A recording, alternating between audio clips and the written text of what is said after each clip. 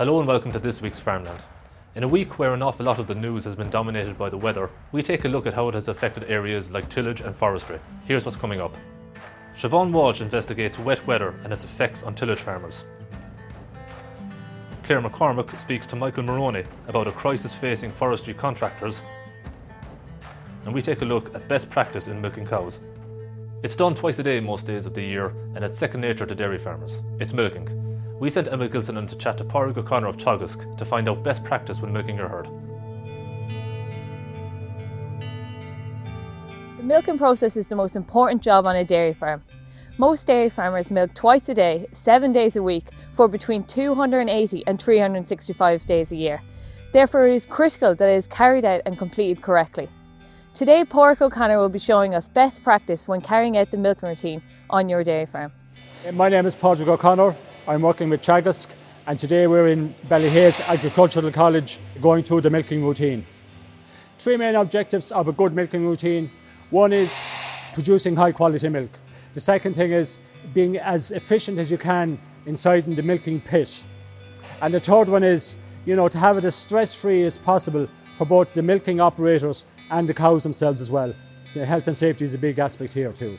Start in the milking parlour, walk through the milking parlour just to make sure that all the gates are closed properly and that the milking machine is ready as well. So have the milking parlour ready. I will always say to students or farmers, milkers, are a conduit between the milking machine and the cow, and it's important that you keep yourself clean before, during and after milking. Okay? That means having a clean parlour apron or a parlour suit and wearing nitrile disposable gloves as well, and keeping those clean as you go through the milking. Closets have to go onto clean, dry teats. That's really, really important.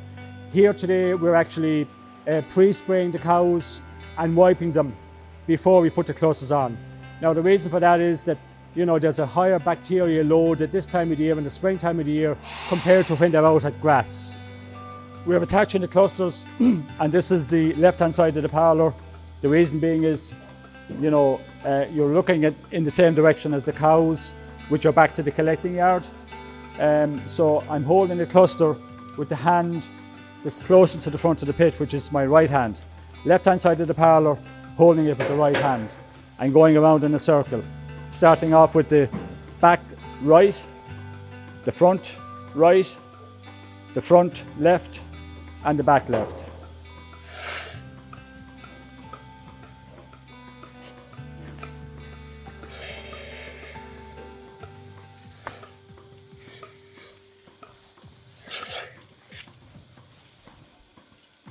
It's also important that the cluster sits squarely onto the cow. In other words, good cluster alignment. That's to cut down on any line or slip when the cow is partially milked out or nearly fully milked out, and that will cut down on mastitis levels. I would always advocate we start at the front of the parlour and work your way back. Okay, two reasons for that. One is, particularly in bigger parlours, once the first 4 or 5 cows are in place, you can start cupping, you can start preparing and cupping, while the other cows are filtering into the parlour. The second reason for starting at the front is when you're taking off the clusters, when you're maybe 3/4 way back the row, you can actually release the row that you're taking the clusters off of. Okay, so I'm going to remove the cluster from this particular cow here. She's on the left-hand side of the parlour. So I'm going to catch the cluster with my left hand this time. So as when I move it across to the other side, to the right-hand side, I'm holding the cluster with the hand I need to be holding the cluster with. So I kink the tube, wait for 2 or 3 seconds to take it off the cow, and then just swing it across. Post-spraying is really important.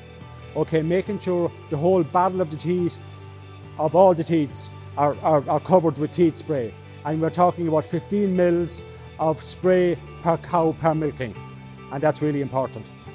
When the milking is over, make sure to clean down the parlour. That's washing the outsides of the clusters, washing the facilities itself, and then washing the plant internally. That's really important, and going through that routine. Well, that's it from us. Next time you're milking your cows, keep some of Pádraig's top tips in mind and see if there are any changes you can make to your milking routine that might make you more efficient while also looking after yourself. Tillage farmers have been especially badly hit by wet weather. Tillage specialist Siobhan Walsh visited John Murphy, who farms in County Wexford, and spoke to Shay Phelan of Teagasc to discuss workloads and the tree crop rule. We're here just outside Enniscorthy in County Wexford, and I have John Murphy with me here. John, the weather has been against tillage farmers in recent weeks and months for the last autumn. We're in a field of beet here. You've been struggling to get it pulled. Can you tell us maybe a little bit about it? Yeah, Siobhan, we're struggling here for the last, I suppose, ever since the plough match. We've been getting constant rain. We got some of the fodder we harvested early in the year. Now this is one of the fields that would have been left towards the end of the year to have fresh beet out, and as you can see, it's after turning into a salvage job. And we can see the water lying there now. It's obviously very difficult to get out, and you're struggling in other places on the farm too. So you'd usually sow winter cereals and you don't have any in. Yeah, normally I'd be sowing 2/3, kind of 1/3 for winter cereals towards spring. This year now I've none sowed. Running into problems now with accessing seed for spring crops as well. The spring wheat seed seems to be scarce, bean seed seems to be scarce as well, and barley seed is going to get scarce, is my fear, because of the high demand that's there for it. But soil tillage farmers are going to struggle badly, and the tree crop rule is something that's going to have to be majorly looked at because of the way weather has gone. And we know we have to meet all the criteria other years, but in this year, the way it's looking, we are going to have to seek a derogation for it. So is it going to affect the economics on your farm as well? Obviously you sow winter crops for a reason. My winter crop mainly would be winter wheat, some winter barley. Like you're saying, when you don't have the winter wheat in the ground, you don't get the tons in the yard. And it's the tons in the yard is what pays the bills essentially when it comes to it. The further time goes on, it's going to get harder to sow crops like beans and spring wheat if the weather doesn't pick up. When's your cut-off point for sowing those crops? Well, I suppose beans, I would sow beans towards the end of March, but that's you're looking at a yield potential loss there. Spring wheat, you'd like to be getting the in. Like Paddy's Day was always kind of a rule for spring wheat, and has kind of become a rule for spring beans as well. And after that, you're taking a yield hit. Obviously then if you have to, you having your winter crops in, so the way your workload will be broken up, you're going to have a lot of pressure points maybe during the year that you wouldn't have if you had the winter crops in. Are you worried about the workload ahead of you? Yeah, well, workload will become big this spring, but it'll carry on then through the summer as well, because of if a man sows all spring barley and he'd be used to sowing a couple of different crops, his spraying is going to be under pressure. When it comes to harvest time, the combines are all going to be under pressure. Yeah. Intakes in grain stores become under pressure. We have no ploughing done at the minute. Now generally I'd be ploughing as I go, and I do a bit of mintill anyway. But again, for the mintill area, there's nothing sprayed off. There's an awful backlog of work there. Like there's on a lot of farms there's slurry to go out, there's dung to go out. Like there's just a backlog, and it's every week that goes by it's getting bigger and bigger. So tillage farmers are facing into a really difficult time. We're going to go down to Oak Park now, and we'll talk to Shay Phelan down there. We're going to get an idea of seed and the area planted. So Shay, thanks for joining us. We're after being down with John Murphy in Wexford, and John has no crops in. It's a fairly reflective of what's going on around the country, is it, Shay, from what you're seeing? Yeah, I suppose, Siobhan, to kind of paint a picture where things are at. As you know, autumn 2019 was a difficult autumn to try and get crops established, and even when we did get crops established, a lot of crops suffered badly with the wet weather after planting. So we have probably maybe somewhere between 50 and 60% of the crop planted that we would have intended to plant. There's probably some of that was going to have to be ripped up and replanted again with spring crops because literally nothing grew. Teagasc have estimates of what's been sown. You're looking at those estimates and maybe revising them. Can you tell us where they're at? We had estimates that somewhere around 50% of the intended winter crop area had been planted. Looking at the department's figures from seed sales, that's probably slightly higher now. Now, how much of that is still in merchants' yards is anybody's guess, or in farmers' yards. There's probably still some seed in yards that hasn't been sown yet. We are higher than what we would have estimated back before Christmas. We're probably somewhere around 60-65%, maybe even at most, is probably going to make it through to harvest. What is critical about that is we normally sow about 260,000 hectares of cereals in total. Yeah. Looking at the figures that are there, we will have probably somewhere in the region of maybe 160 or 170 hectares of spring cereals to go into the ground. My advice for anybody who's looking to sow spring barley would be to get access to that seed as soon as they possibly can. Otherwise, if they're waiting till the end of March, they could be sorely disappointed. Farmers who are traditionally spring crop growers still need to fulfil that 3 crop rule requirement. Yeah. I mean, the derogation that's been given so far is that anybody who can prove that they had winter cereals in 2019, or potatoes or maize, because they were affected last autumn as well during harvest time, if they have those crops declared on their forms for 2019, then they'll be eligible for the exemption. If you fall outside that, it's on a case-by-case basis. The department have said that they'll look at each case individually, but there's no guarantee that they'll get an exemption. For people who have spring crops only, there's no exemption there as of yet, and I don't know whether there's likely to be anything given. And I suppose a really important point to make is there's going to be a lot of work to be done when the weather does pick up. Hopefully that'll be soon, but farmers need to be safe on the farm. You know, they're going to have a lot of, they're not just sowing to do, but spraying, fertiliser, spreading. Have you any advice for people on that? Yeah, it's very, very true. I mean, there is a lot of work to be done, and safety is paramount. I mean, we can talk about growing crops and all that, but most important to all farm families is that everybody returns home safe at the end of the day. So I suppose the advice we would have is that make sure the farmers take regular breaks, make sure they get all their meals in, plenty of sleep at night, so that they're going out every morning fresh, and don't hurry. I mean, that's the big thing. I mean, things kind of happen, or accidents happen when people rush. And the old saying, more speed, less haste, is probably apt in that regard. Okay, well, thanks very much for that, Shay. So a very important message at the end of that there. So I suppose order your seed, and having things like that done, preparation is key before the weather picks up. And lastly, Michael Moroney of Farm Contractors Ireland dropped in to chat to Claire McCormack about chronic delays for forestry contractors as a result of a planning debacle. Mike, for around 2 years now, there's been a real issue with a slowdown in approval for forestry licences. The government is saying that they want to fire ahead with planting 8,000 hectares in forestry a year. But what's the reason for this hold-up, and what kind of impact is it having on the ground? Well, the reason is that there were some changes to the legislation to allow third parties to object to the issuing of planning of licences with regard to forestry work. So there are 4 areas that require licences with regard to forestry. One is planting trees, afforestation is called. Secondly would be building roads, road building into forestry. Third would be aerial fertiliser spreading, which was done in the past but not so much at the present. And fourthly then is felling or harvesting trees. So there are 4 separate licences. So if you plant a forest with the ambition to harvest it in the future, you will have to adhere to 3, if not all 4 of those licences. And what has happened is that the legislation has allowed for third parties to object to these at no cost. So the objections don't cost them anything. So as a result, we ended up with thousands upon thousands of objections, which in each case, once there's an objection placed, it has to be examined by an appeal group within the department's forestry division. So that all takes a while, because there was an avalanche of objections and there wasn't a system in place in the department to deal with such a large number.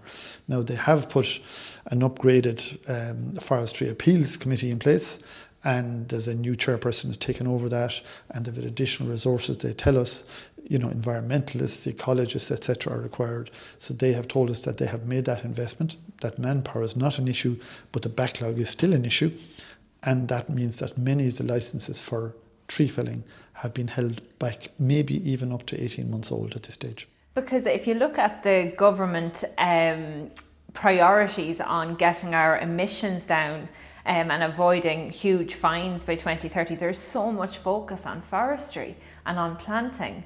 So does that kind of hang in the balance at the moment because of these departmental slowdowns? It most certainly does. And, contractors are hearing their farmer customers who are forestry owners, etc., are more hesitant now. They're saying they're not believing the message of increasing afforestation.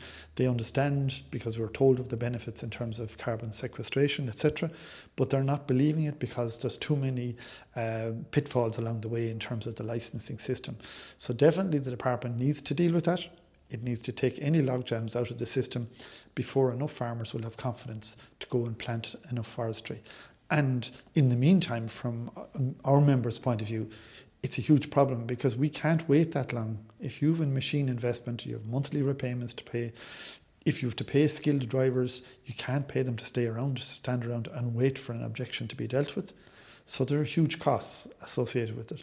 And that's definitely having an impact on how people view forestry. And, one person involved in forestry investment has made the comment that they would sell their forestry plantation here because they would feel that our sector is a non-functional sector, given the way the legislation is in place and the way it allows such objections. Mike, do you think that the environmental lobbies have maybe undue or too much influence on say the Department of Agriculture? Is that playing any kind of part here? Because I suppose there are all these kind of broad visions for where we want to go with the agricultural sector, but when you actually dig down into it, it's quite cumbersome and quite difficult to push through on whether it's forestry or the carbon taxes or low emission slurry spreading. Do you think that there's too much maybe undue influence there by the environmental side? And increasingly, agriculture isn't about food production or timber production. It seems to be about the environment part of it seems to be taking a more dominant position than the food production part of it. And farmers are good at managing their farms by and large. They're good at managing because it's in their interest to manage their farms properly, to achieve the best production. It's not in their interest to mismanage what they're doing. They do it well. But there seems to be an undue influence from, we'll call it third parties, who may not have a direct understanding or a knowledge or a background in the sector. And now they're giving a different view on it and having a different input. And that's, I suppose from the forestry point of view, one of the comments that was made, and it was made in the McKinnon report as well, which was done by the department in terms of its whole licensing area, was that the name forestry has gone out of the Department of Agriculture. I mean, not too long ago it was called the Department of Agriculture, Forestry and Food. It's now Department of Food, Agriculture, Food and the Marine, and forestry has been dropped. And still this government and all members, all the political parties who had their manifestos at the last election, all put huge priority on this forestry. But they've dropped forestry from one of the key departments. And that's a worrying fact. And it means it's not consistent with their declared policies. Very interesting point. Mike, finally, flooding is just wreaking absolute havoc at the moment on farms, land just completely waterlogged. And there's a lot of calls for the hedge cutting date to be extended past March 1st. Previously, we had calls for the slurry spreading extension. Is calendar-based farming working at the moment from a contractor's perspective? I think every contractor and every farmer would feel that it's not working. But that's not a surprise that they have that view. They knew that from the beginning. Most people knew that from the beginning. On the flooding issue, I suppose the simple answer is the notion that the Dutch people say when we go to see them. They say, if Irish people were in Holland, you'd have all drowned in the flood. We don't take drainage seriously at all. And you don't see much maintenance of farm drains going on, and there's not much encouragement for them to do it. In Holland, for example, and they have an acute problem with drainage. We all know it. We all know the history attached to it. But in areas of Holland, by law, you must clean your drains twice a year. But in most of Holland, you must, by law, clean your drains once a year. We have no concept of what drain water management is in this country. We don't even make an effort in the Department of Agriculture. We used to have a land project section in the Department of Agriculture where there was some expertise on drainage and soils. That's non-existent at the moment. There's no expertise in the Department of Agriculture in it. There's some expertise in Teagasc in that area. But as national interest, and given our high rainfall, we don't put any effort into drainage maintenance and a limited effort into catchment area maintenance through the Office of Public Works. But right throughout the country, everywhere you go, it's rare to see drainage maintenance taking place, and it's an essential part of water level management. We'll have to leave it there, Mike. Thanks for coming in to us. That's all for this week. You can find all our latest news on the AgriLand app and agriland.ie. See you next week.